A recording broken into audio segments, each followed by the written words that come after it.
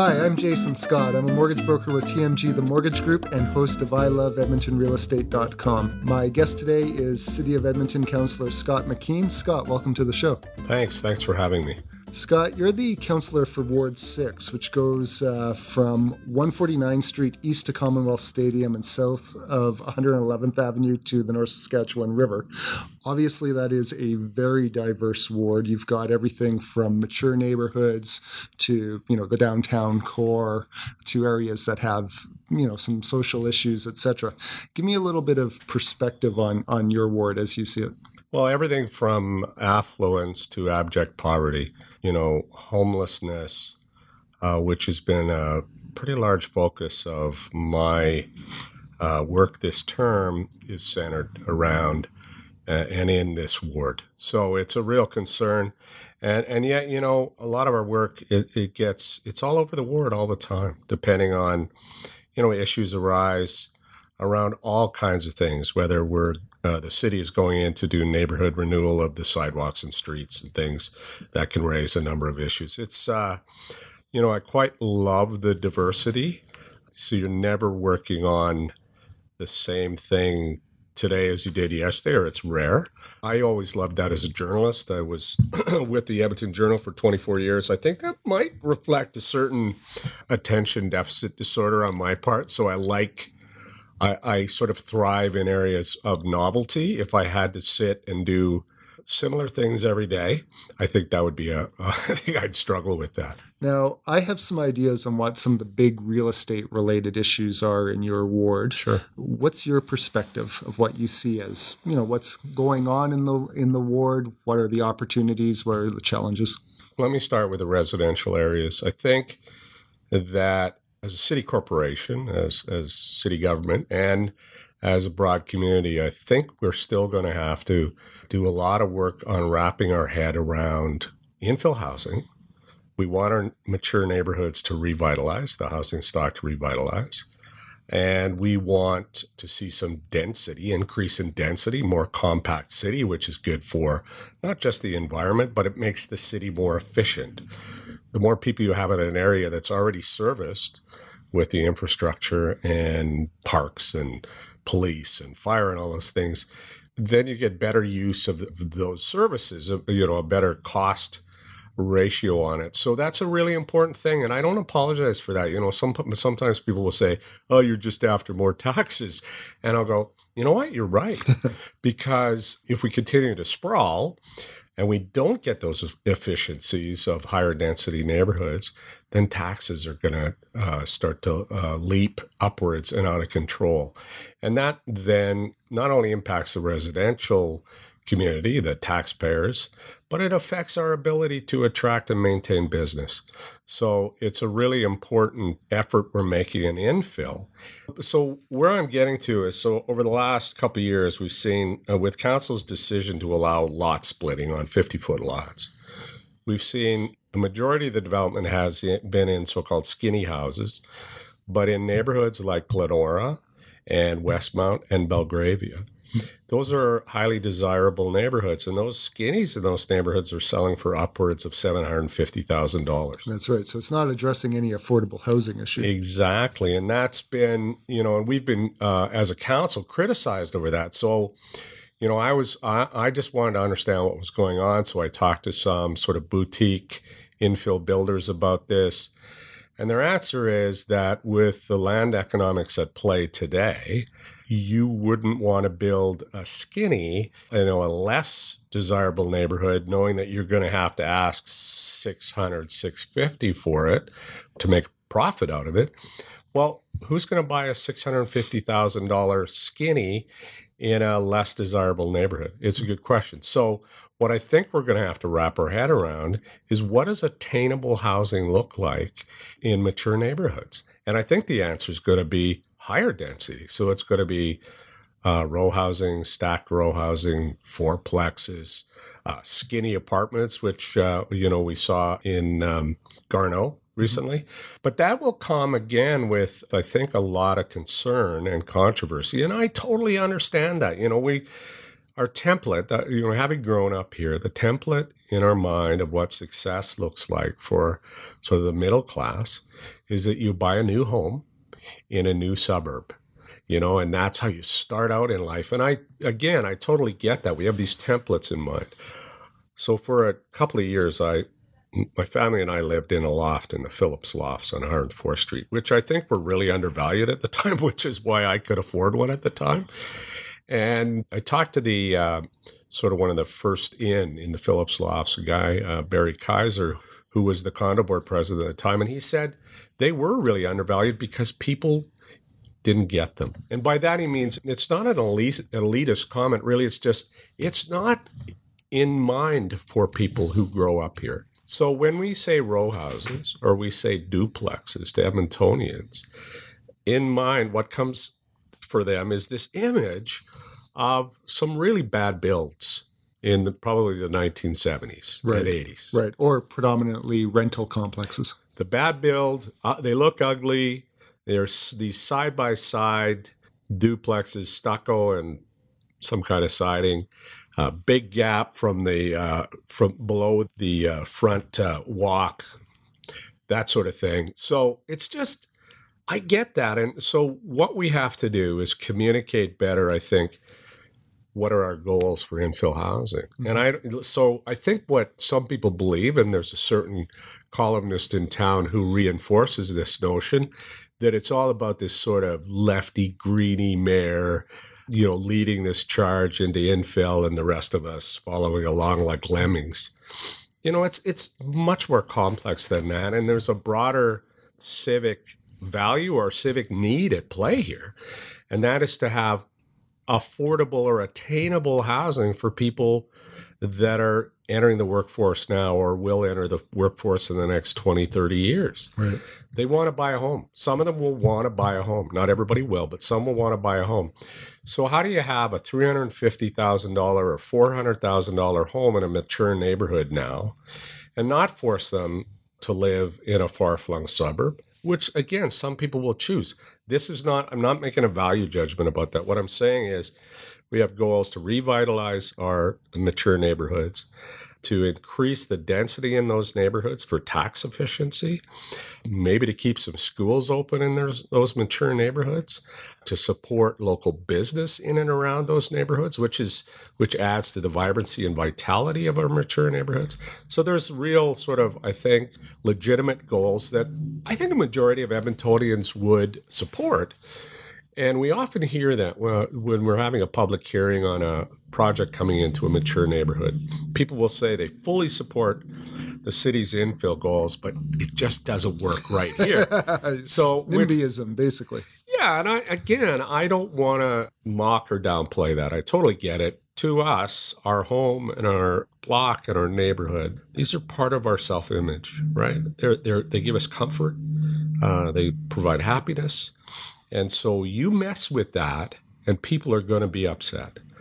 What I do think, though, is that if you had 4 skinny homes on the block built in the next 5 years, that if you checked in 5 years later, people would go, yeah, no, nothing's different. Right. So change is hard kind of thing. Yeah, and I think often people go to the worst possible scenario in their head. They see, I don't know, drug gangs or something working out of those new skinny houses, which is not the case. So in other words, what we're really saying is average families will probably not living in new single family homes in mature neighborhoods. They'll be buying attainable housing in those mature neighborhoods. So the look will be different. But I've seen some really nicely designed stuff. Mm-hmm. Really nicely designed stacked row housing, duplexes. And I think as they start to emerge, a lot of the fear and loathing will disappear because it'll just become part of the background we live in, right? But right now it's different, and people are really skeptical, and they don't necessarily want them in their neighborhoods, nor will they necessarily want to buy one. But I think we have to work to communicate why we're doing this, and then I think the market will eventually catch up. But for example, these boutique builders will tell you they build skinnies rather than what we call semi-detached, but what duplex. Everybody calls a duplex. Yeah. because they know that if they put the same investment in a duplex, they would get far less. They wouldn't be able to charge the same amount of money. And that's because the stigma of having a party wall and neighbors literally on the other side of some 2x6s. I think it's that, but I also think it's that old image we have in our mind. Even just saying to people, yeah, I live in a duplex in neighborhood X, Y, or Z, right. People will go, oh, and you'll be judged on the fact that you live in a duplex, even though they can be beautiful.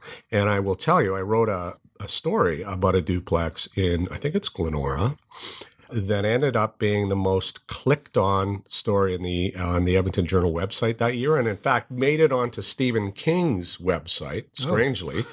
But it was about a duplex built by a divorced couple. The ex-husband lived on one side, ex-wife lived on the other side, and the kids had bedrooms. They didn't have to leave. So dad would lock his double doors when it was mom's week, and he would open them when it's his week. And it was a really mature, quite lovely idea. And driving by that place, the way it was designed too, you had on one side you had a front door, and on the other side it was a side door. So driving past there, even at a slow pace, you would say, that's a pretty big house. Right. It looked like a single family home. Absolutely. So revitalization of older neighborhoods is a pretty big deal around here. There have been a number of older neighborhoods that have had it, Riverdale, Dovercourt, etc. And so, you look at the infrastructure of these neighborhoods, they're 50 years old, 60 years old, etc. What sort of desire is there to continue that process and the ability financially for the city to continue, redoing sidewalks and repaving, etc. in those neighborhoods? So when the program was introduced, I'm going to say 10 years ago, I wasn't on council at the time, but it came with a 1.5% surcharge on your taxes. Everybody paid it.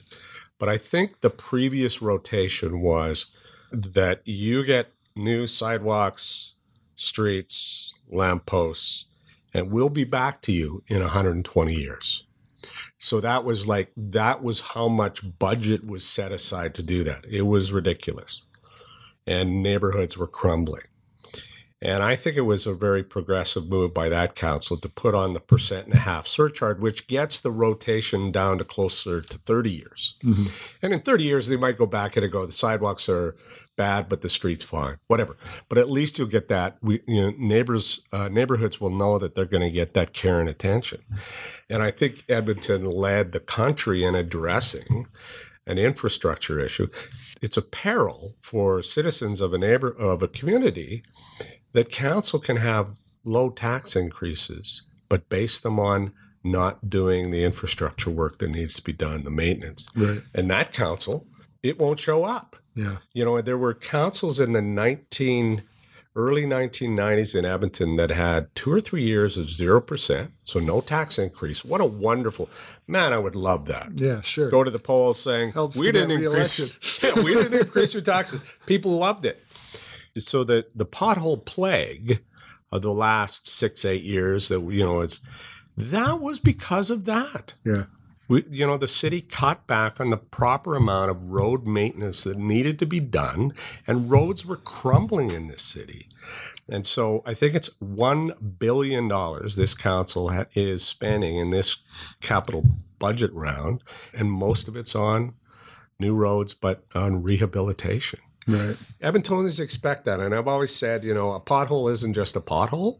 When somebody has potholes on their street, to them it's a symbol of their aspirations for the city. They want to live in a great city. They want to live in a city that's first rate. Yeah. And so that was a symbol of third world or something. Yeah, decay and whatnot. Yeah, and they were really unhappy about it. So yes, if you hit a jarring pothole on your drive, that'll be upsetting. But it was also more than that. Mm-hmm. We get a lot of criticism for tax increases. Totally understand it. This is the most transparent taxation of them all. And we get a lot of criticism and suggestions, and that's all good. I'm not unhappy about that. I think it's a good way to keep pressure on city council to always be looking at ways to find efficiencies and keep taxes down. But to do a segue back to to our earlier conversation. Thus, the push for a more compact city. Right, which now Edmonton's had pretty explosive growth. Like in 2011, the city proper population was about 812,000. As of 2016, it was up to 932,500, give or take. Lots of people moving here. By and large, growth is happening on the outskirts of the city, either new neighborhoods in the city proper, or they're moving into, Strathcona County or Spruce Grove, etc. Right? How do you balance that growth with trying to densify and revitalize inner city neighborhoods? Well, a couple things. So the goal that council set, again, a few years back was 25% of that growth being accommodated in mature neighborhoods. So in the existing footprint. The best I think the city has ever done is 16% until last year where they hit 24%. I'm a little skeptical about those numbers though. They're probably accurate, but I wonder how much of that is basement suites and how much of that is in fact the condo development downtown. Mm-hmm. We know a lot of it is in the condo development downtown, which is fine and fair, and we should be looking to do that. But if you include those numbers, I think the 25% goal is a little bit low. So yeah, we're under increasing pressure to find ways to best handle growth. The other factor come into play, though, I think, is that millennials want to live near the core. Not all of them. It's a bit of a generalization, I know, but we hear that time and again, and I've experienced that in talking to younger folk, at events. They want to live near the core. I think it's in part because a lot of us were raised in suburbs, and we had a suburban experience with malls as our sort of commercial retail hospitality experience. Mm-hmm. And then we watched TV, and we saw what was going on in New York and these other places. So that creates a sort of a craving for that sort of urban experience lifestyle, and they want it. So I do think we'll continue to see growth downtown and in Oliver, and a lot of that will be rental now because, again, that might be either the millennial might not be able to afford to purchase or they don't want to purchase, which is fine too. So that's going fairly well. Downtown and Oliver is going fairly well. I think we're getting some good uptake in basement suites, which offers affordable housing for students and others that need it. So I have a motion in asking about the economics at play because there's some communities that I represent that I think not only badly need, but would really want infill development, and row housing would be fine. As long as it's of a caliber, of a quality. I always sort of am loath to do this, but I'll talk about McCauley. Mm-hmm. McCauley has Little Italy in it, mm-hmm. Fabulous amenity. It has Chinatown in it, a fabulous amenity, but it also has been the center of a lot of social disorder and homelessness. So if we're going to have success with McCauley, I think we have to do a bunch of things at once. And we've been working, the mayor's office and my office been working really hard to get a strategy together with the province, and the province is on board on permanent supportive housing. Right. And if we can have that distributed around Edmonton. So if we could relieve a lot of the social disorder in McCauley, I think that community will pop because it's lovely. Yeah. I mean, it seems to me that McCauley was basically used as, it's a bit of a coarse term, but used as a dumping ground. Everything was centralized into that area, which, it makes sense from one perspective, yeah. But it does stigmatize a neighborhood. Yeah. And it impacts the people who already live there. It impacts any further revitalization of a neighborhood like that. So How do you solve that problem? And there have been some builders who have been doing some work in there and built some really nice houses, and they've been sold, but the margins are not going to be what you'd get in another community. I understand that. So you're a bit of a risk taker going into McCauley. But so that's my hope, is that we could reduce the social disorder and at the same time increase the number of people moving into the area who have the ability, financial means to support Little Italy and support Chinatown. Then those areas thrive as well, right? Mm-hmm. So it's not like we want to push poor people out of McCauley. And I think these are really nuanced issues. But having people who have some financial wherewithal move into the neighborhood is good too. And they might have more time than others to commit to volunteering on the community league. When you have a community that has too much non-market housing in it, I think you reduce its capacity to build itself up. Mm-hmm. Or to lobby council, or, there's a lot of things that can be missing in these challenged communities. And that's it's kind of near and dear to my heart. I don't know if it's because I'm a Northeast Edmonton guy or just that sort of underdog thing. That's to me what we should be doing. And I got to tell you, we've heard from the business revitalization zones, Chinatown, Little Italy, Stony Plain Road, Kingsway Business Association, Old Strathcona Business Association. They're being hurt by social disorder. Once you get people panhandling in the area, passed out in front of your store, it hurts business. Sure. So we will uplift not just the lives of these folk who are, for the most part, mentally ill, suffering from childhood or lifetime trauma, probably chronically addicted as they self-medicate that pain. Mm-hmm. These are healthcare issues. Mm-hmm. This is not criminal justice issue. And how often do the cops get called in this? It will also help the businesses. And I believe strongly, and I think there's evidence to support this, strong evidence to support this, that we will save the community money. Mm-hmm. We could build the nicest housing, permanent supportive housing facilities, offer intense supports in them. We will still save a pile of money. Absolutely. Versus incarceration or hospitalization, you bet. And then we see some of these mature neighborhoods pop, as I say. Suddenly there'll be families moving into them because, we looked as a family at one point, we looked at Norwood and a couple other places. And I knew, I'm, again, old cop reporter in mind here. I knew about that those areas can have some street prostitution. And I thought about my daughters walking home after school or whatever and having a car slow down. And I just wasn't willing to risk that impact on their lives. I'm not, they can handle themselves. I'm not worried that anything really bad would happen. But it's just, what does that do to somebody's worldview when there are guys trolling around your neighborhood looking for prostitution? Like, it's sickening. Mm-hmm. Okay. So if you look at, say, Macaulay or Eastwood, et cetera, 118th Ave, it's not in your ward, but it speaks to the issue. You're starting to see families move in there, an artistic bent in a lot of cases to the families, because the housing right now is affordable versus other parts of the city. What do you see as the evolution of that?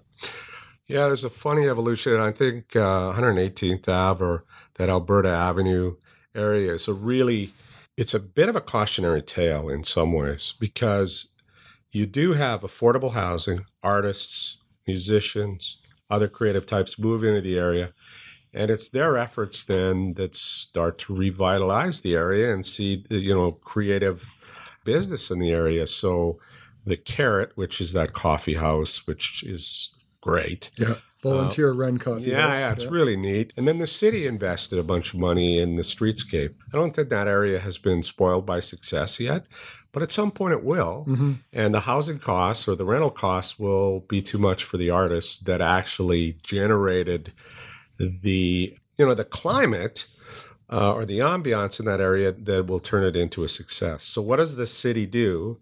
What does a city do to ensure that doesn't happen each and every time? I mean, they're wonderful agents of revitalization, but you don't want to exploit artists that way. Yeah. You got to find ways to ensure that they can live a healthy life too, and not have to worry about mortgage payments every month or rent payments every month. So that's we do have arts habitats, subsidized artist housing in the city. But do you take that further? I don't know the answer to this, by the way, Jason. Do you take that further and say you have a subsidy program so they could stay in the home they're already in, so that Alberta Avenue, that area, could continue to enjoy their efforts? So, Scott, this is the first year of the new arena for the Oilers. We've seen a new tower be built for City of Edmonton employees. There's a lot of other development going on in downtown, specifically in the Ice District.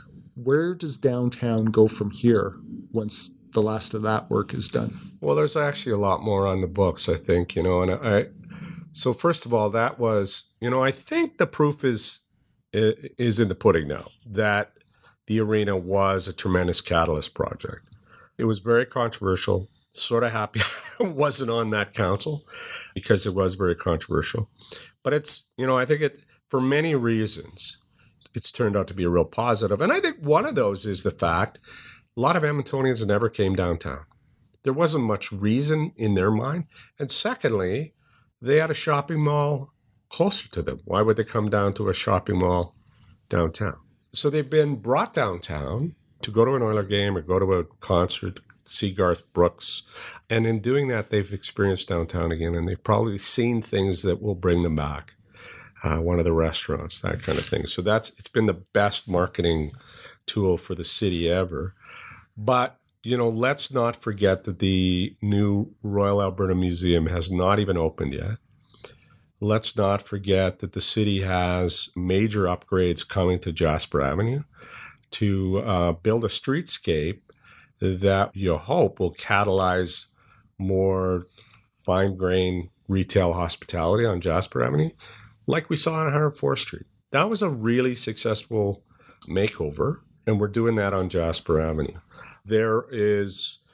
We've just put forward a proposal to expropriate land that is surface parking lots right now on either side of 107th Street, just north of Jasper Avenue, to create a warehouse district park.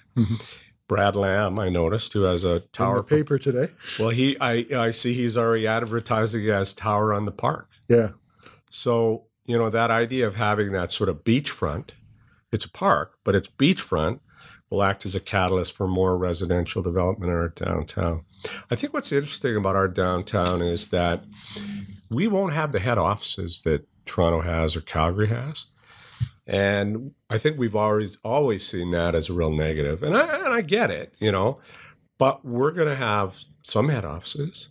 We're going to have buildings with a lot of different kinds of business in it, but we're also going to have a lot of residential development downtown, a lot of condo towers. So what does that mean? I think what it means is 5:30 comes around, it's not like the place clears out, like in some downtowns, right? It doesn't become a ghost town because there's say 20, 30,000 people living downtown. That feeds the hospitality industry that creates the vibrancy that others come to. So I think that's really, in a strange way, I think we got lucky in a way. Would the city council here reject a bunch of head offices coming to Edmonton? Of course not. But I think the residential, it offers a real tremendous boost to the feel and flavor and vibrancy downtown. The issue we have is in office vacancy, particularly in B and C class buildings. Right. What with the new office development, which I still kind of refuse to see that as a negative. We get new office towers built, and then office vacancy rates are shown as a negative, probably in boardrooms in Toronto and Montreal. Well, I think it's incumbent on us to look for creative ways to retrofit those buildings for residential or mixed use, or even permanent supportive housing, or find other, the police are looking for expanded space downtown. I think it's going to take sort of multiple strategies to get at this, but I get that there's some onus on the city. And I would argue the province, by the way, to help with this. The province has pulled employees out of the downtown in the last couple of years to put them in the Neil Crawford Center. Tough to argue if they're getting efficiencies out of that with a $9 billion deficit. Hard to argue against that. But, I think previous provincial governments have been aware that they have responsibility to the downtown as well, and that their employees want to be there, but also it helps create that sort of stimulus for downtown. Right. So you mentioned Brad Lamb. He's a major developer out of Toronto. He's got at least one tower that's very soon to start construction on. And he was talking in the paper today about having, a couple of more towers coming into Edmonton. So when you see a major developer like that take a bet on our downtown, what does that tell you? Well, so again, I want to just sort of trip back through memory lane as a journalist and as a columnist with the Edmonton Journal who wrote a lot about this city. So the fact was that when major corporations would buy advertising in the newspaper chain that I worked for, they would often buy them in Ottawa, Toronto, Montreal, Regina, Calgary, and Vancouver, and skip Edmonton. Even though the Edmonton Journal had higher circulation and was considered a far better newspaper, certainly through the 80s, 90s, and early in the 2000s. Better newspaper, higher circulation. They were skipping Edmonton. So what was going on there? I think, we could probably have a whole other conversation on why, but Edmonton is a bit of a forgotten city and a hidden gem, I would argue. And I think some folks like Brad Lamb are starting to figure that out. And then we have groups, commercial realtors doing the trips to the boardrooms. And I just heard yesterday that last year, the not too many boardroom doors were opening because Alberta was just like, forget it. But they're starting to open again. And Edmonton much more than Calgary. Relative to Calgary, our economy is more stable. I think there's more impetus here to be creative and make things because we are further distanced from major population centers. And so this has ended up with a very creative city, a city where people will, even competing businesses, will sometimes partner up on stuff, help each other out. And I've heard this too many times for it to just be sort of marketing BS. There's something unique here, and I think it's very positive, very creative. People work hard here. We debate the heck out of things here, which is fine too. But people are starting to get it, I think, in some other places that maybe we should have a look at Edmonton. I mean, I don't know what the fate of the Aldrich Tower will be, and I can't comment in depth on where I stand on it. But even that, I saw that there was a story ran in Calgary's Metro about the Aldrich Tower proposal. And it was sort of like, wow, this will be taller than anything in Calgary. What's going on? So I think that's probably the stage we're at, Jason, is people are out east are starting to go, what's going on in Edmonton? And when you think about it, the other thing that has always driven me a little crazy, and I know it drove former Mayor Steve Mandel crazy, is how many institutions we have here where there's not a clear tie to Edmonton. So we have this new art gallery open. It's the Art Gallery of Alberta. It's the University of Alberta. It's the Capital Region Board. It's almost like for some reason we've been afraid to use the name Edmonton, and that has to change because I'm really proud of this city, and I think a lot of Edmontonians are, and I think we have a lot to boast about that. And maybe we're different, maybe we're different, maybe we're a little more reticent, and maybe that's a good thing too. I sort of sometimes feel like you don't want to come here and invest, screw you, because others will figure it out and will be here. I'm glad you mentioned the Aldrich Tower because I was going to bring it up. Just for reference, this is a proposed 80-story tower. It'd be residential and I guess a little bit of commercial. It would be right on basically the River Valley Bank, just east of the Shaw Conference Center in an area called the Quarters. The Quarters is an area where there's been again, it's got social issues. It's got a vast sea of surface parking lots, and it's been in this sort of purgatory for redevelopment for a very long time. So given that someone is prepared to build an 80-story tower there, what does that say to what will happen to that part of the city and downtown? Well, I think we're always excited about seeing bold visions and applications like this. It creates a lot of headaches for a decision maker because there's been a lot of criticism. So it would sit top of bank, and the hill going down from there would be in play in the development. So the criticism has been that is in the River Valley, that hill, and that's sacred. And it's currently zoned parkland. It is currently zoned parkland. I purposely went out and had another look at it to see what it looks like. And it's a little hard to describe as natural or beautiful or even accessible, just the way it's in its current condition. And but you listen to that, and you know that there's some philosophical issues at play. If we broach that contract with we make with citizens that the river valley is sacred, then we have to do that with really serious consideration of the benefits far outweighing the costs. Now, Charlie Richmond, who is the local representative for the Sierra Club's pretty serious in its advocacy for natural areas, preservation of same, and, ecological corridors, sustaining habitat for wildlife. So we hear from Charlie quite often, and usually it's in to give us grief over some proposal. On this one, he showed up to say that hill that the Alder proposal involves is probably the most disturbed piece of River Valley land there is.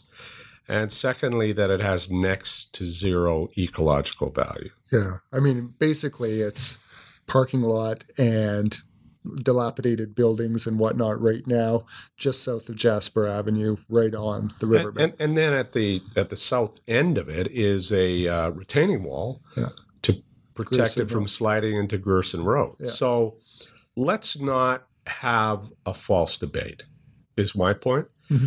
You can be against the tower proposal for many reasons, but can we set aside the debate that this is sacred, natural area or parkland? Some people won't do that, and that's fine. And I think they're making the thin edge of the wedge, slippery slope, no pun intended, argument, which I actually always think is worthwhile. Mm-hmm.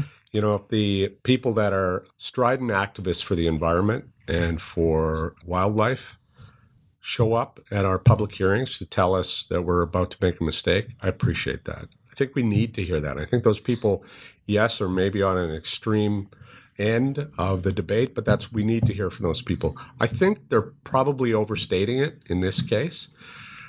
The more sort of troubling question all along this was about the real intent here. And so I asked a question about upzoning and flipping. I've seen it happen now. It's happened twice in Ward 6 on my watch, and that's really upsetting. You put the community through a lot of stress. You put administration through a hell of a lot of work. You get it upzoned, and then it's on the market. Right. There was one on the market within 2 weeks of the upzoning, which suggests that the whole thing was a sham. Yeah. I've been pretty conscious in asking Aldrit and their representatives, are you serious? Because an 80-story tower raises questions about that in this economy. Mm-hmm. Are they really serious? Well, maybe they're ultimately going to settle at 40, or maybe they're going to say, okay, you know what, city council or administration, we won't go ahead with this right here, but we want a different piece of land and we want a sweetheart deal. Yeah, I can't know their intentions. I can't read their mind. I'll take it all at face value, which is what we have to do, and then say the design and impact of the development, would it be good for the city as a whole? Not just for the local communities, but for the city as a whole. But for the local communities, there's two ways of looking at this. One is that it would suck up all possible demand in the area. There'd be no reason to build another condo building for 20 years. That's one way of looking at it. I don't think that's the case. I think that just as likely is other investors will go, this is really going to bring a lot of people to the area, and it also might break the back on the sort of old myth and stigma around that area. So you might then see, my hope is then you would see other investors come into the quarters and start building residential buildings, hopefully not all of them 80 stories. But I think it could actually be a catalyst rather than a black hole. Right. I'll ask questions about that. We haven't really got to the proposal yet, and I have mixed feelings about it. I'm still, as I should be, waiting till all the evidence and opinion and information is in. But we just sent the land sale back. Right. The proposed land sale, we sent it back for more work to protect the public interest. And If that's not right, then we won't even go to the public hearing on the rezoning. Right. Because there'd be no point. Right. Now, the idea of that, being parkland and being redeveloped for a commercial purpose leads into Rossdale and the area around the old Rossdale power plant. Yeah. There's been talk for years about, that needs to become something. That needs to maybe be Edmonton's version of a Granville Island kind of idea. What do you see happening down there?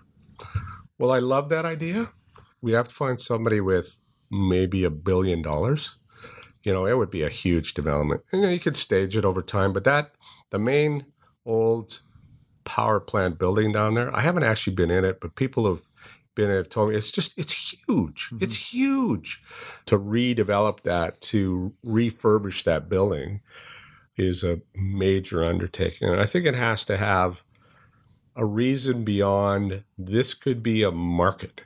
So I think it has to have some major investment, probably by all three orders of government.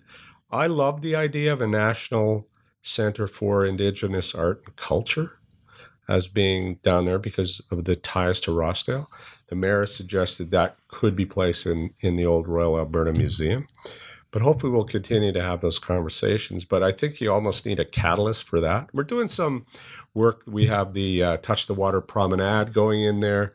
There's some other amenities, docks and things that are going in. And of course, what we call the funicular project will help lead people from downtown down to that area, whether they're walking or biking or in a wheelchair for that matter. So that'll help too, sort of draw more people down to that area. But of course, you got to have things to do while you're there. People who see the River Valley as sort of more natural will be averse to think of seeing a major commercial development down there. But the other thing is, I've mentioned a couple times during the conversation, we would have to put parkades down there. Like you can do a parkade so it looks like a condo building or something with retail or hospitality on sidewalk level. But Edmontonians most of us get to places by our car. It's just a fact. I don't think we could have a shuttle bus situation that would get everybody down to a major Granville Island-like development down there without some parking. Some parking. I'm not saying turn everything into parking, but there would have to be some parking down there. I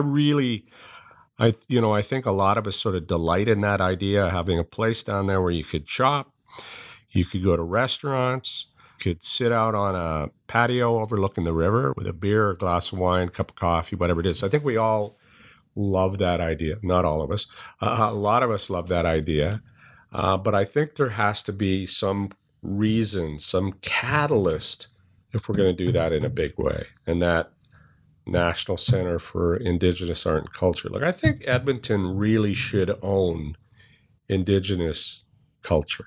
And by that, I mean, this should be the place in Canada where people come to learn and experience Indigenous culture. We have the largest, or soon to be, we'll have the largest Indigenous population in Canada.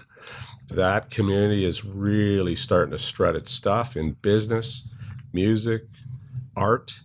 And so that to me would, another way, Edmonton has always struggled, and maybe why we're not as well known out east or in Europe or the U.S. We don't have that one major brand. Calgary's got that Stampede. All the power to them. I think it's been a wonderful, in its own way, a tremendous marketing program for the city and what it stands for and, the culture there.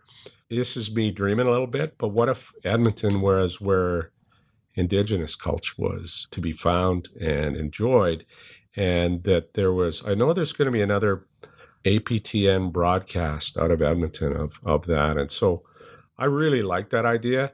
And I know there'd be some reticence, but I got to tell you, which there would have been in me until I was on City Council's Indigenous initiative, and I've met so many elders now. You could not meet kinder people who welcome you not as a colleague, not as a friend, but almost as family. It's really remarkable. We could have learned so much from that culture. We really could have. But I'm really excited about that idea. We have a long ways to go with that, in helping uplift in partnership. helping to uplift that community. But I think they're, 100 years from now or something, they'll be rocking. In terms of the city brand, it seems to me that the River Valley itself should be what Edmonton is known for. Yeah. Hey, when I moved here, I didn't know there was a River Valley. Yeah. Right? And I would bet the average Canadian doesn't know about it either. Why hasn't the city marketed that? So a couple of things come to mind on that. First, I would say when I was doing some work after leaving the Edmonton Journal, before being elected, I sort of set up my own communications company, and I was doing work for Alberta Innovates Tech Futures, and I met a really interesting scientist. He commutes every day out to Vegreville, out to their agricultural sciences institute out there, but he would rave about the River Valley and how it was this undiscovered, unknown thing, and he just loved it and went on and on and on about it. What it reminded me of is that the Edmontonians take it for granted. The other thing that comes to mind for me is I don't think we've really tapped into the potential of the river itself. So we walk by, ride our bikes by, run by the river. So the river is there, and it's starting to get used more and more.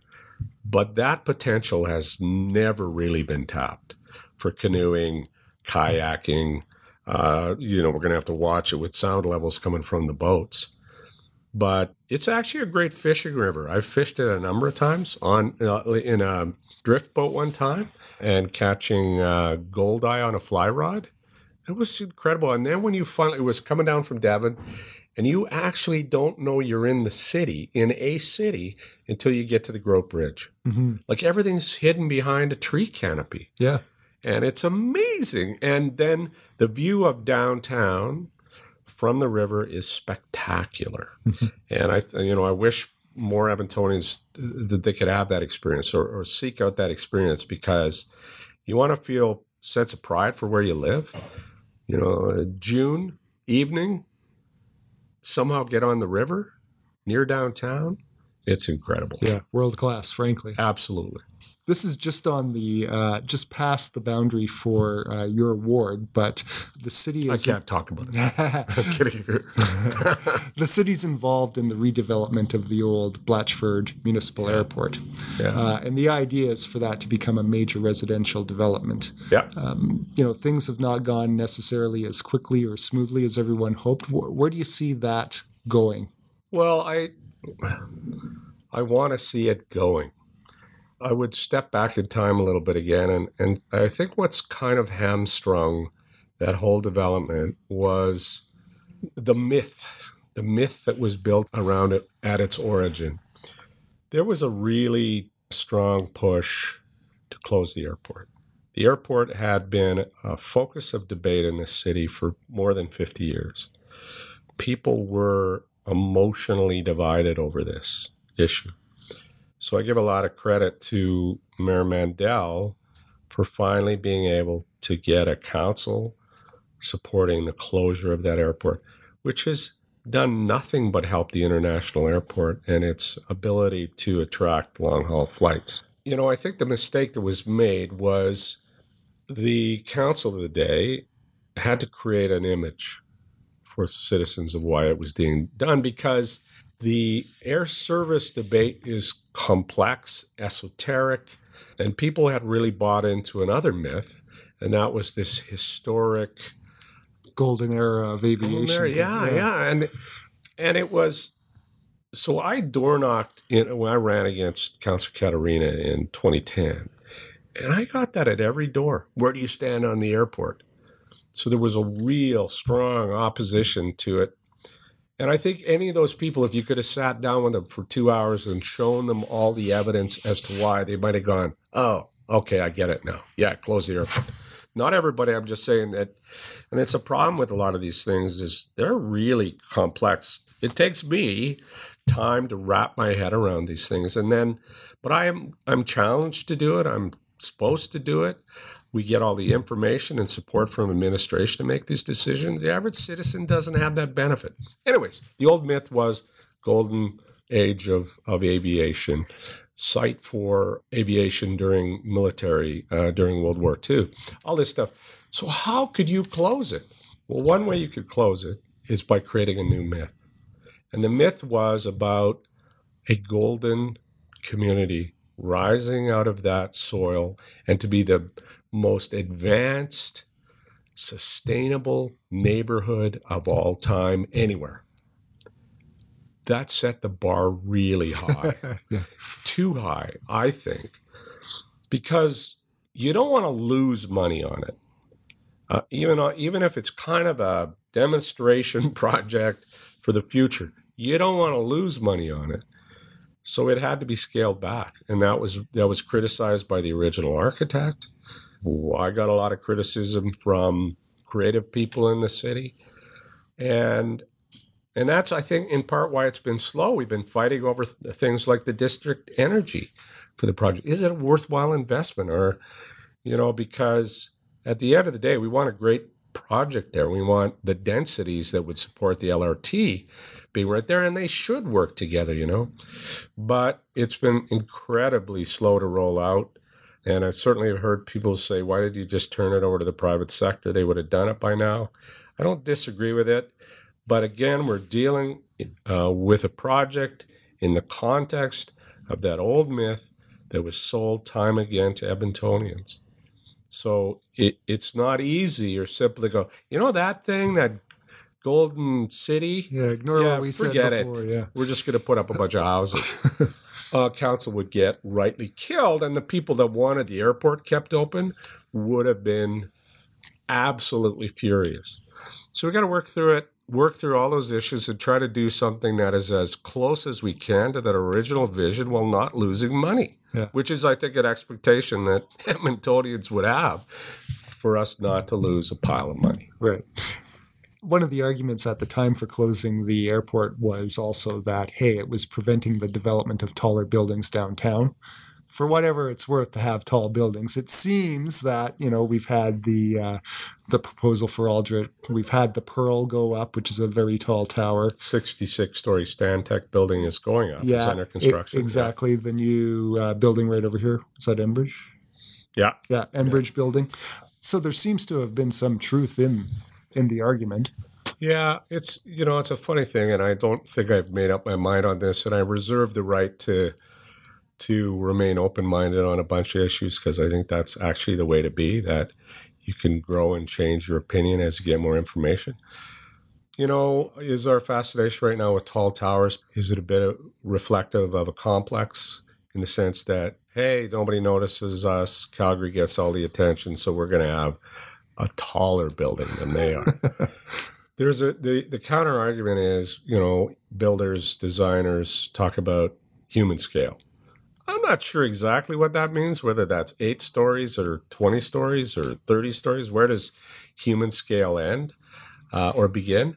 And so I think that the limits on height should be based on sustainability. When does that building become vertical sprawl and start becoming inefficient? Density is certainly a high value for the city, but not at the cost of sustainability. So I don't know what that, I remember reading pieces on this. I can't remember where the authors was making the argument where you start to lose efficiency. But on the flip side, I've heard from developers who say the old 12-story concrete and steel building doesn't work because of the costs of cement and steel and construction in Edmonton. That you have to go higher to make some money. And and we hear this too often, I think, that people say, oh, you're just helping out developers, they're just bleeding, people dry. We all live in houses, where most of us do live in houses in communities that were done by developers and built by builders, and a lot of them are local companies. Yes, they make money, and that money then spins through the economy largely. I just refuse to buy into that sort of dichotomy of good citizenry, bad developer, or good citizenry, bad developer, bad politicians. It's way more complex than that. And, I ran, in part, one of my hopes was that I could help reduce some of the cynicism. And I've tried to do that by presenting as the flawed guy I really am.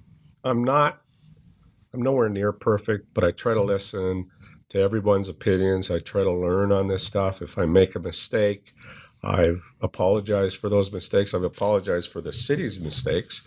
And for a while there, I was apologizing too often around the metro line of the LRT, the 102 Ave Bridge, the Walterdale Bridge. And that's unfortunate. We had a string of projects that were letting the citizenry down. The villains in those cases, I don't think we're totally clear on, but it's not always a civil service either. And there's an old myth about sort of the lazy bureaucrat. And I can tell you, we're lucky in this city. We have a lot of really talented, hardworking people in the civil service. Not all of them. It's 14,000 people. Some of them probably come into work and try to do as little as they can, but I don't think they last very long.